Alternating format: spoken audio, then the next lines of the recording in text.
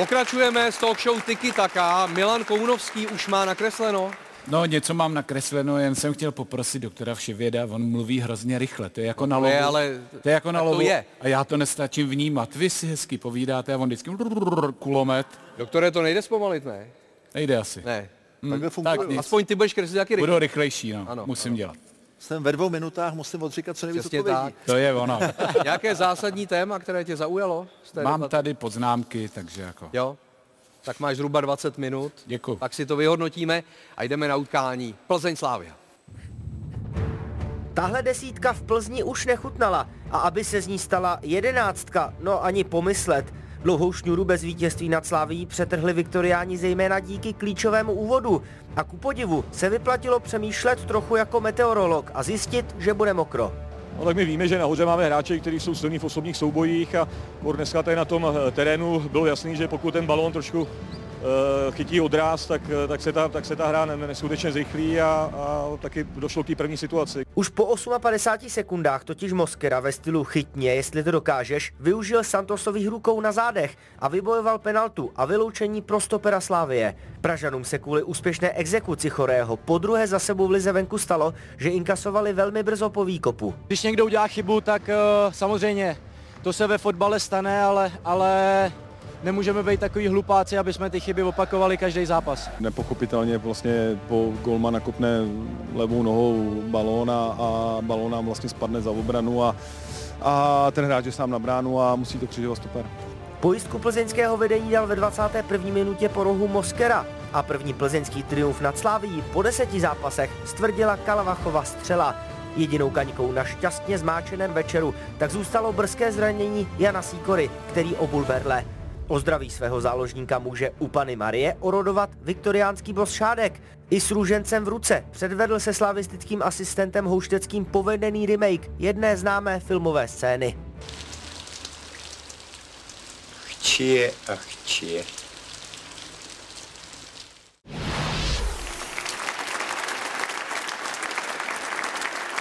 Málo kdo asi čekal, že v tom zápase uvidíme oslavu fotbalu, možná z jiného důvodu, že se čekal vyhrocený souboj, plný osobních duelů, takže na sebe narazí dvě fotbalové filozofie, jedna defenzivní, jedna ofenzivní, ale všechno vzalo za své na konci první minuty. Davide, přestože jste vyhráli, byla to škoda pro vývoj toho zápasu, myslím, to, co se stalo v první minutě, nebo to ti je úplně jedno? Tak škoda to samozřejmě nebyla, ale takový zápas prostě většinou rozhoduje nějaká chyba, nebo i v minulých zápasech nějaká červená karta. Více to dělo Plzni, teď se to událo Slavii, takže my jsme samozřejmě spokojení, že vlastně od první minuty vedeme 1-0 proti 10. Je to samozřejmě chyba Slavie, že si to nepohlídala nikoho jiného, že? Takže za mě to bylo dobře posouzený. Láďo, Slavia má za sebou nejhorší start do ligové sezóny pod Jindřichem Trpišovským. Nikdy za těch 5 let se nestalo, že by během prvních 9 kol 2krát prohrála. Ale to si myslím, že potvrzuje spíš tu konstantní vysokou výkonnost, než by měli být na Slavii asi nervózní. Tak určitě byla překvapivá hned ta první porážka v Hradci, v Boleslavi proti Hradci, tam jsem to vůbec nečekal, ale jenom to potvrdilo to, že těch změn bylo v létě hodně a tak jako na Spartě potřebují čas, tak i my potřebujeme čas, aby si ten tým trošku sednul a myslím, že stále to ještě není tak sehraný, jako to má třeba Plzeň, protože oni vlastně udělali titul díky tomu, že to hráli ve 12, ve 13 hráčích. Teď v podstatě plus minus ten tým sice posílili, koupili nějaký hráči na konci smlouvy většinou zadarmo, ale ty hráči rozšířili si kádr, ale stejně ty základní, ty důležitý zápasy hrajou v té sestavě, co byli zvyklí. A my jako teprve tu sestavu poskládáváme, dáváme se dohromady. Mezitím jsme měli pár dobrých zápasů, ale není tam ještě taková ta konstantní, řekl bych, výkonnost, jako bychom potřebovali, aby se nestávaly takový ty právě zápasy, kdy dostaneme na Slovácku brzo gól, dostali jsme včera brzo gól, takže to jsou zápasy, které se potom blbě otáčí. Nikdo ze slávistů si nestěžoval na ten verdikt rozhodčího z první minuty, nebo potom souboj, který proběhl na konci první minuty, červená karta, penalta, nikdo to nespochybňoval. Samozřejmě fanoušci na sociálních sítích měli často jiný názor, ale Dané, když tohle to vidíš, já jenom z pravidel řeknu, nebo z toho současného výkladu, že když ve zjevné brankové příležitosti v pokutovém území faulující hráč fauluje bez možnosti zasáhnout míč, většinou to jsou fauly rukama, strčení, tahání a tak dále, tak musí následovat červená karta. Pokud jde třeba o podražení v souboji o míč, byla by to žlutá. Já na to mám trošku jiný názor. Samozřejmě jsou to dvě situace, nebo jedna samá situace, ale pak dostaneš červenou za tohle a za to druhou ne, což je trošku nelogický, bych řekl, nebo za mě. A zase na druhou stranu jsme se bavili s Tomášem, že proč ho nechal běžet? Měl ho nechat běžet, měl ho zkusit nechat vystřelit, kdyby náhodou to dal, tak je 90 minut do konce zápasu, protože běžela první nebo druhá minuta, tak pořád měli šanci to otočit. Jo? Takhle, pokud doufáme, že věděl pravidla, jestli umí česky, jestli mu to vysvětlili. Ale myslím, že v té jedné vteřině on jako nestihne přemýšlet, ne? Že to je spíš instinkt nějaký. A taky možná i ty jako třeba nekoncentrace, že jako první minuta zápasu, dlouhý balon na koplej. Normálně stoper by měl jít do prvního balonu, nenechal ho samozřejmě skočit, že jo? To už potom je těžký, takže to, já nevím, jestli to mohl hrát z jedničky nebo nemohl, jestli kdyby ne, tak ten souboj prostě musel být důraznější. Nebo kdyby šel i do toho balonu, který teda vyskočil hned tam, už udělal faul, tak udělal ho před vápnem, nedostal by červenou. Nebyla tam podle mě koncentrace od té první minuty a to zapříčinilo, že prohráli ten zápas. Ještě můžeme ukázat záběr, který měl k dispozici VAR z opačné strany hřiště. A tady ten faul je asi velmi zřetelný. Tomáši, souhlasil by si i ty, kdyby si ty byl ten faulující? Jo, s tím souhlasím.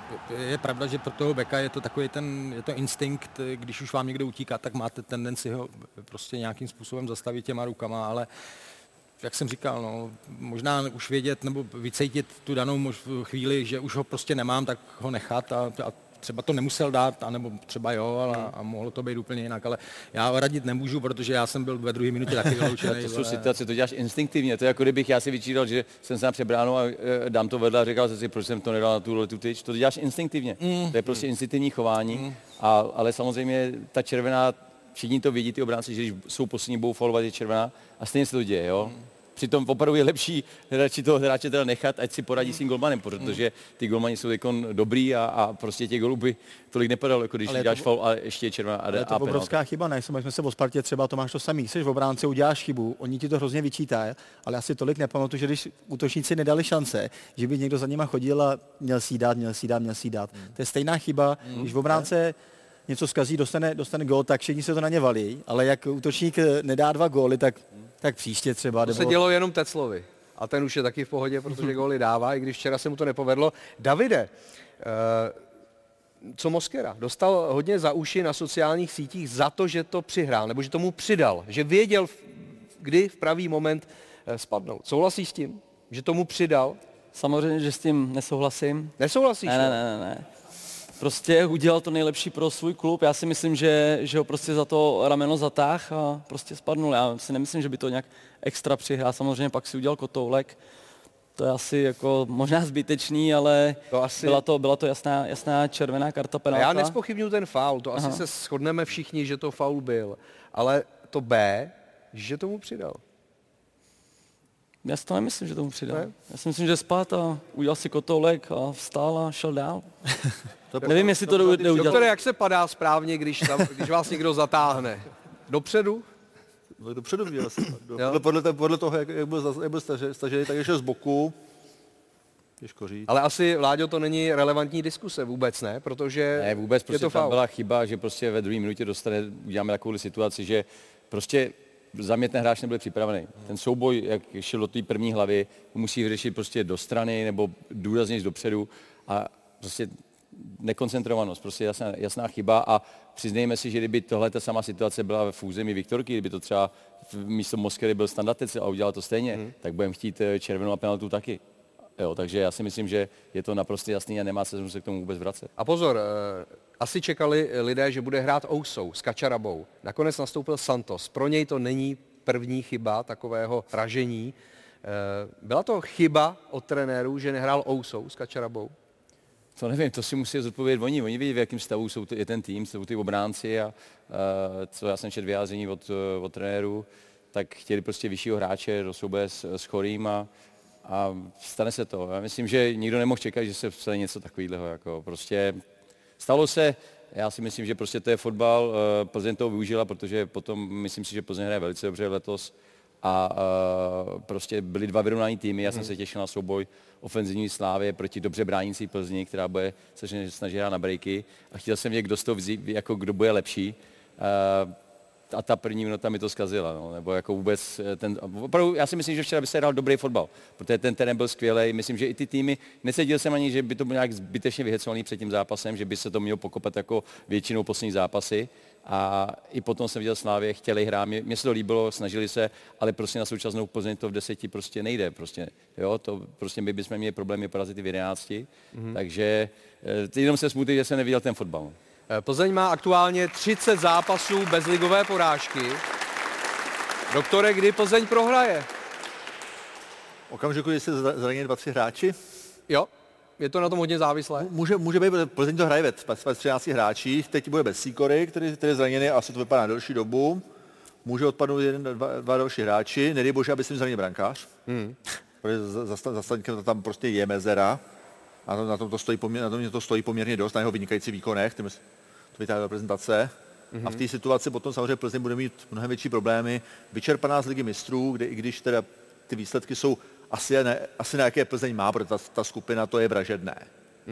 Ale prostě ty hráči samozřejmě tomu dávají všechno, vyčerpají se ve středu, pak přijde sobota, vidíme to třeba na Slovácku, který hraje v podobné situaci, taky z 15 hráči plus minus. A myslím, že jako ta série plzeňská už tak dlouho pokračovat nebude. Byť nepřeju Plzni nic špatného, ale... To jste hodnej. Ne, ale je to pravda, těch zápasů je strašně moc a určitě nějaká ztráta přijde. Sami jsme překvapení, kolik máme bodů a samozřejmě věřím, že ta série se ještě natáhne, ale i to cestování, ty zápasy v Lize mistrů jsou strašně moc v oběhání a pak prostě pojedete na Slovácko, takže těžký pro Plzeň a budeme to oddalovat, co to půjde a kluci jsou teda moc šikovní. A taky, Promiň, ten případ třeba Slovácka právě hráli ve čtvrtek v Kolíně. Hráli výborně. Hráli skvělý zápas, ale prostě a v neděli hrajete s Jabloncem, který se na vás připravuje celý týden. Jo, a já myslím, že dostali gól a právě 10 minut před koncem vlastně dostali 2 góly. Určitě už v tom hraje roli únava a i to, že prostě ten trenér taky nemůže pořád, musí některý hráče po šetři, musí vyměnit. A to je přesně ten důsledek těch, když hraješ hodně zápasů v Evropě.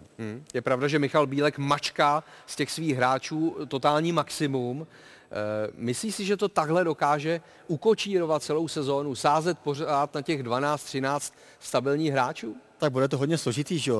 Plzeňáci půjdou taky na národě, že jo, takže si moc nikdo neodpočine.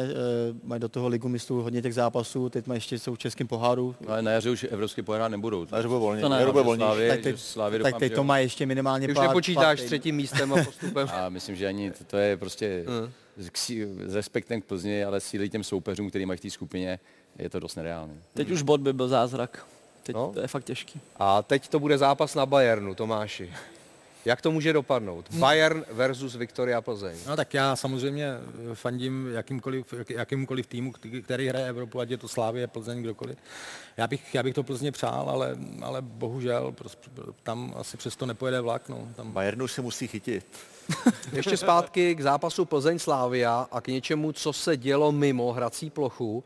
A hodně se o tom také píše na sociálních sítích, je to nucení sundavat si boty v dešti a zimě pro fanoušky hostujícího týmu.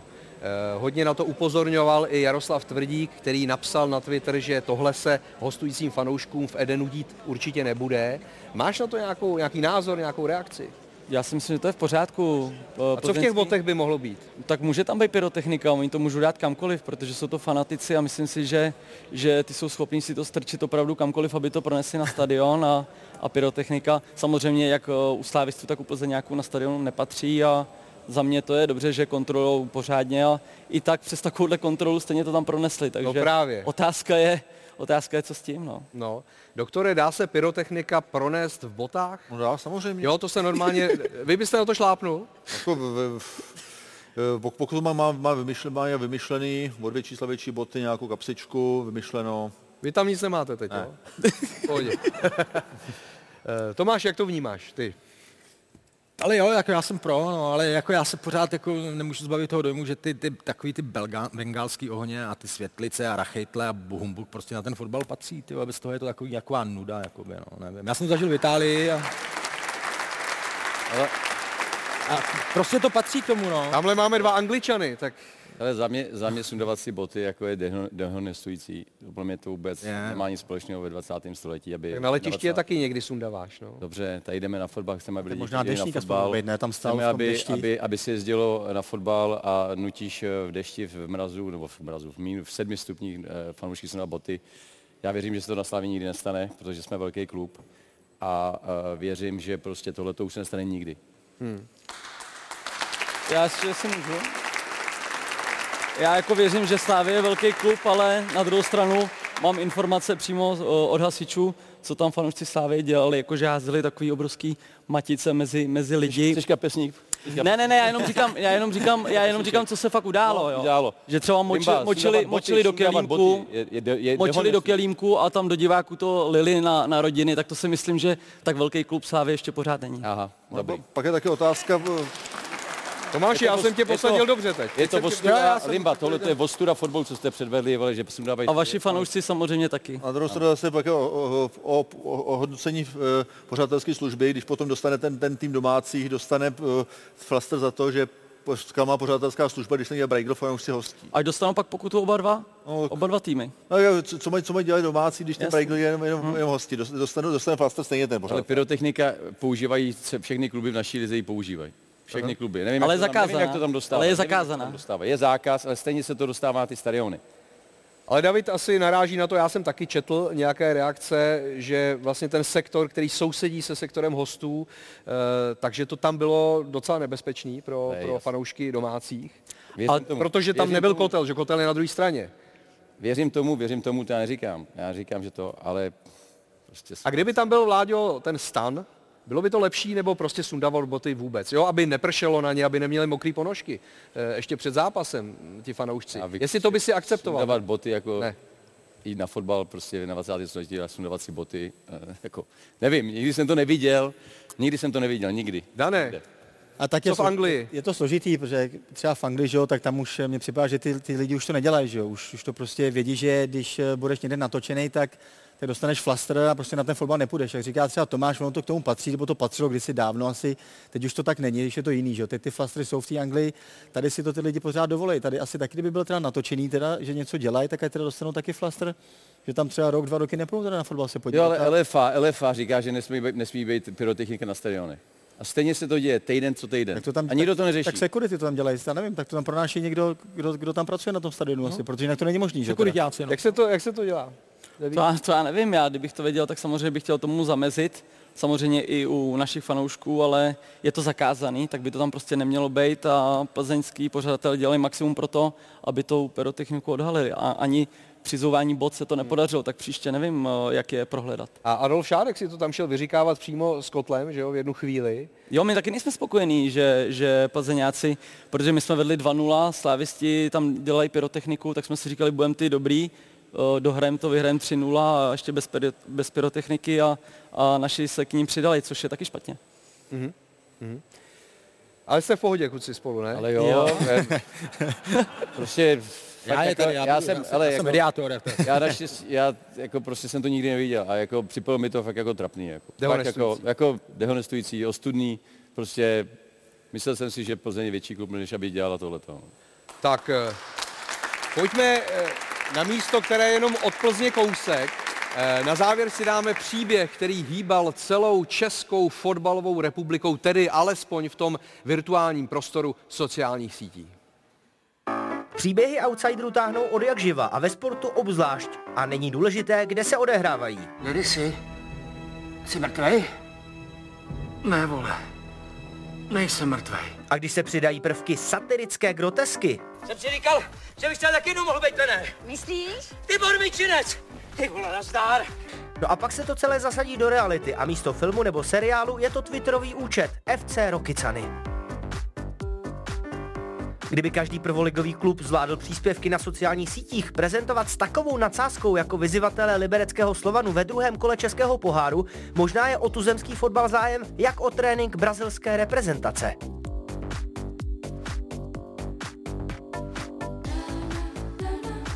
No, když jsme u otevřeného tréninku, tak i Rokycany jeden měli. Ani za 20 minut se ale nikdo z fanoušků či novinářů podívat nepřišel. A tak se trénink nezavíral. Ostatně s pouštěním důvěrných informací do světa rokycanští problém tedy neměli.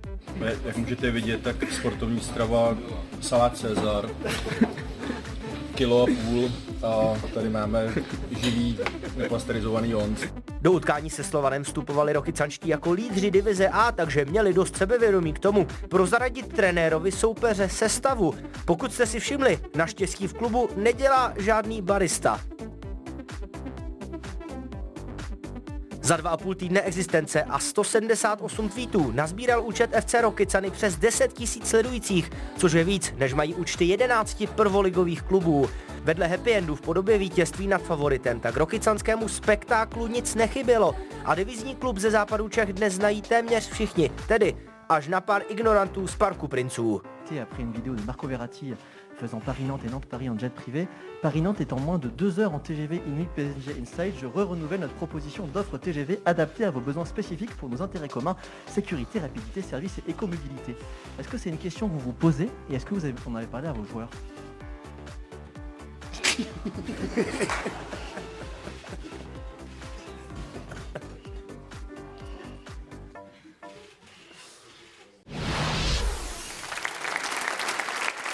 Mbappé a Galtier jsou tedy pěkní ignoranti, ale sociální sítě dneska pomáhají vyhrávat volby, zasahují do všech sfér, to znamená i do té fotbalové.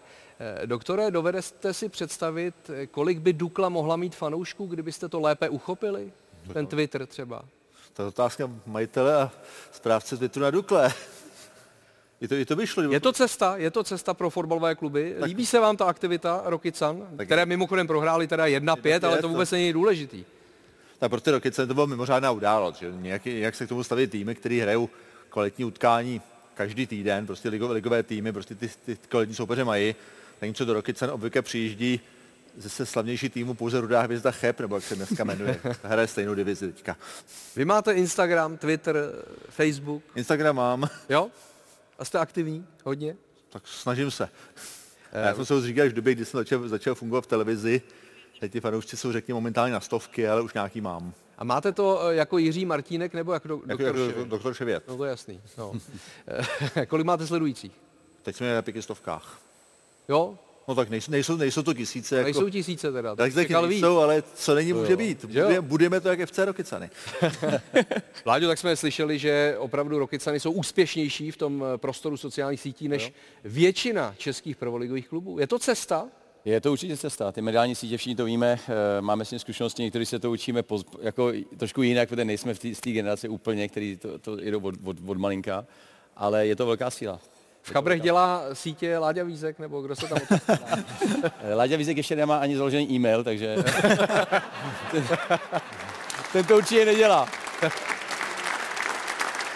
Tomáši, tak ty už tam teda nepůsobíš, nebo nebudeš působit, ale kolik sledujících mají Červené Janovice? Malinko, nějakou 1000, ale zase na ty Janovice opravdu jednu dobu chodilo 1100-1200 lidí, jo, takže jako fakt jako bylo to fajn, ale říkám plus minus 12. A ty jsi aktivní na sociálních? Já jsem aktivní, velmi aktivní. Jo. Na Instagramu? Na Instagramu hlavně. Jo. Co Anglie?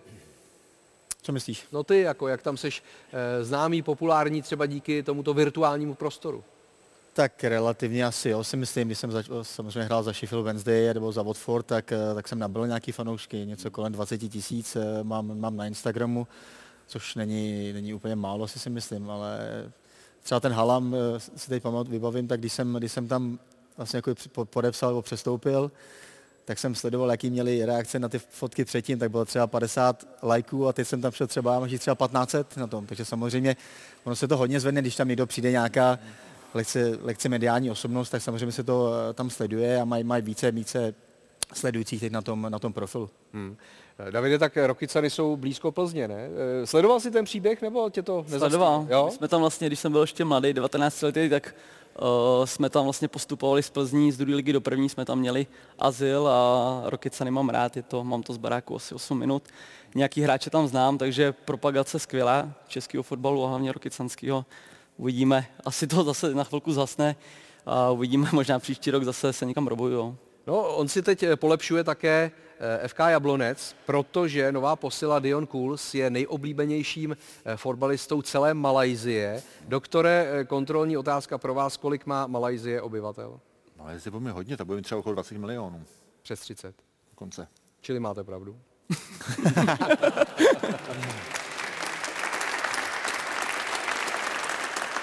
No tak myslíte si, že by z toho měl Jablonec vytěžit? Že by třeba v Kuala Lumpur začal prodávat dresy? No tak možná je to potenciál, podle mě. Možná to potenciál je. A to je možná to, kde ten pan Pelta získává ty peníze. Třeba. Tak televizní práva budou to možný, no. To budou práva, televizní práva tam, budou sledovat Jablonec. Přesně tak. O Českou ligu teda v tom případě. A ty jsi to teď vymyslel. A to jsem zvědavý. Obráceně to sledujeme, dneska se u nás objevují informace o tom, jak vypadá indonéská liga. Ano. No. Tam najednou máme 2 hráče a v novinách se objeví, jak dopadlo poslední utkání týmu Persia a Jakarta.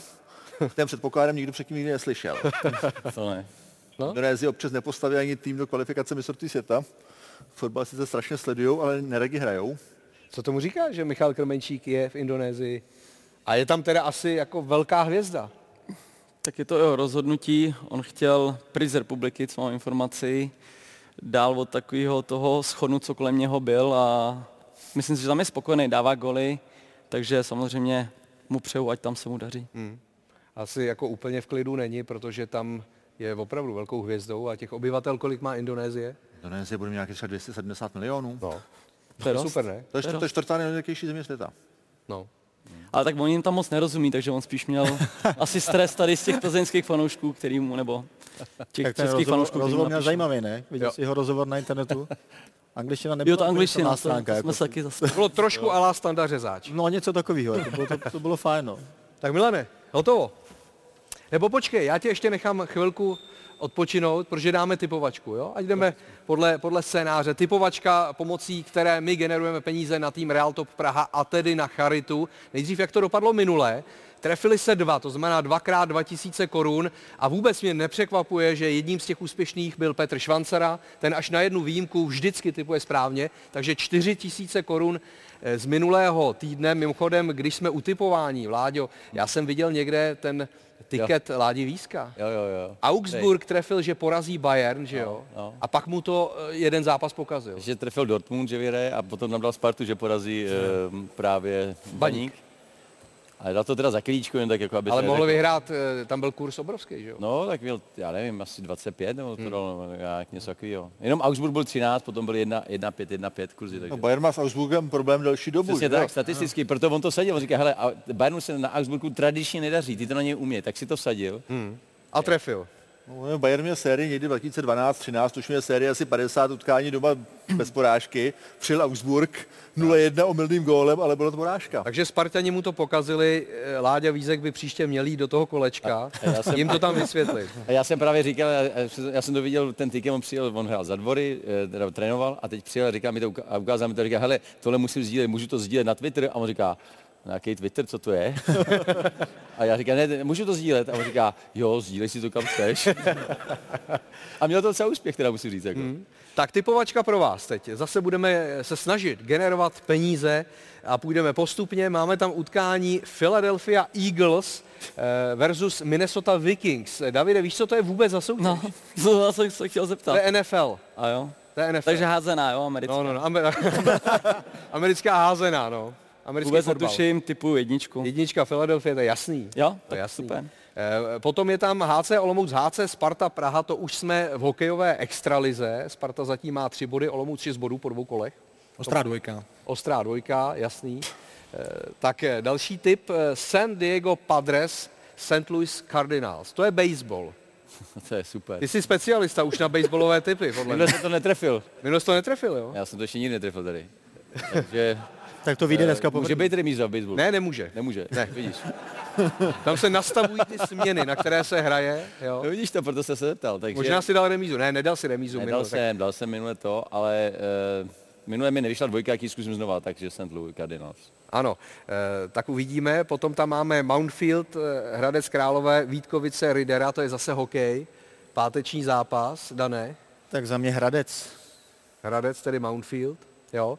A pro doktora Vševěda, tak tady vůbec nepochybuju, že by to nevěděl.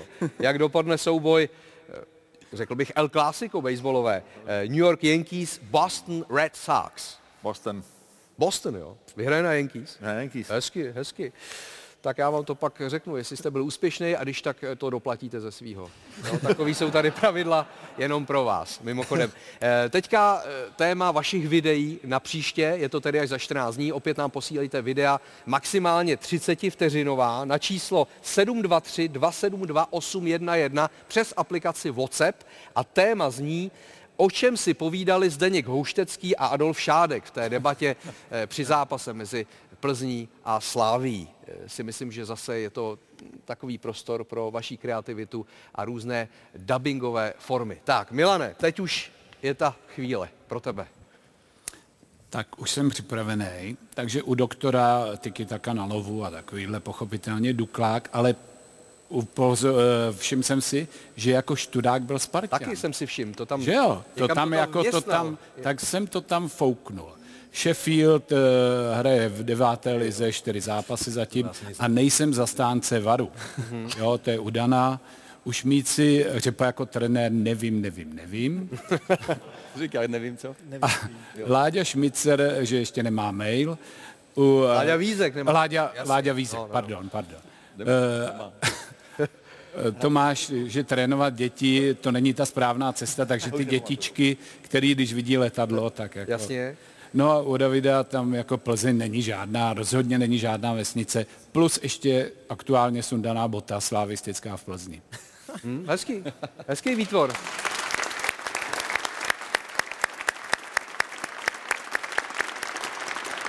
Tak, jdeme si o to zahrát. Pojďme tipovat, kdo je na následujícím obrázku.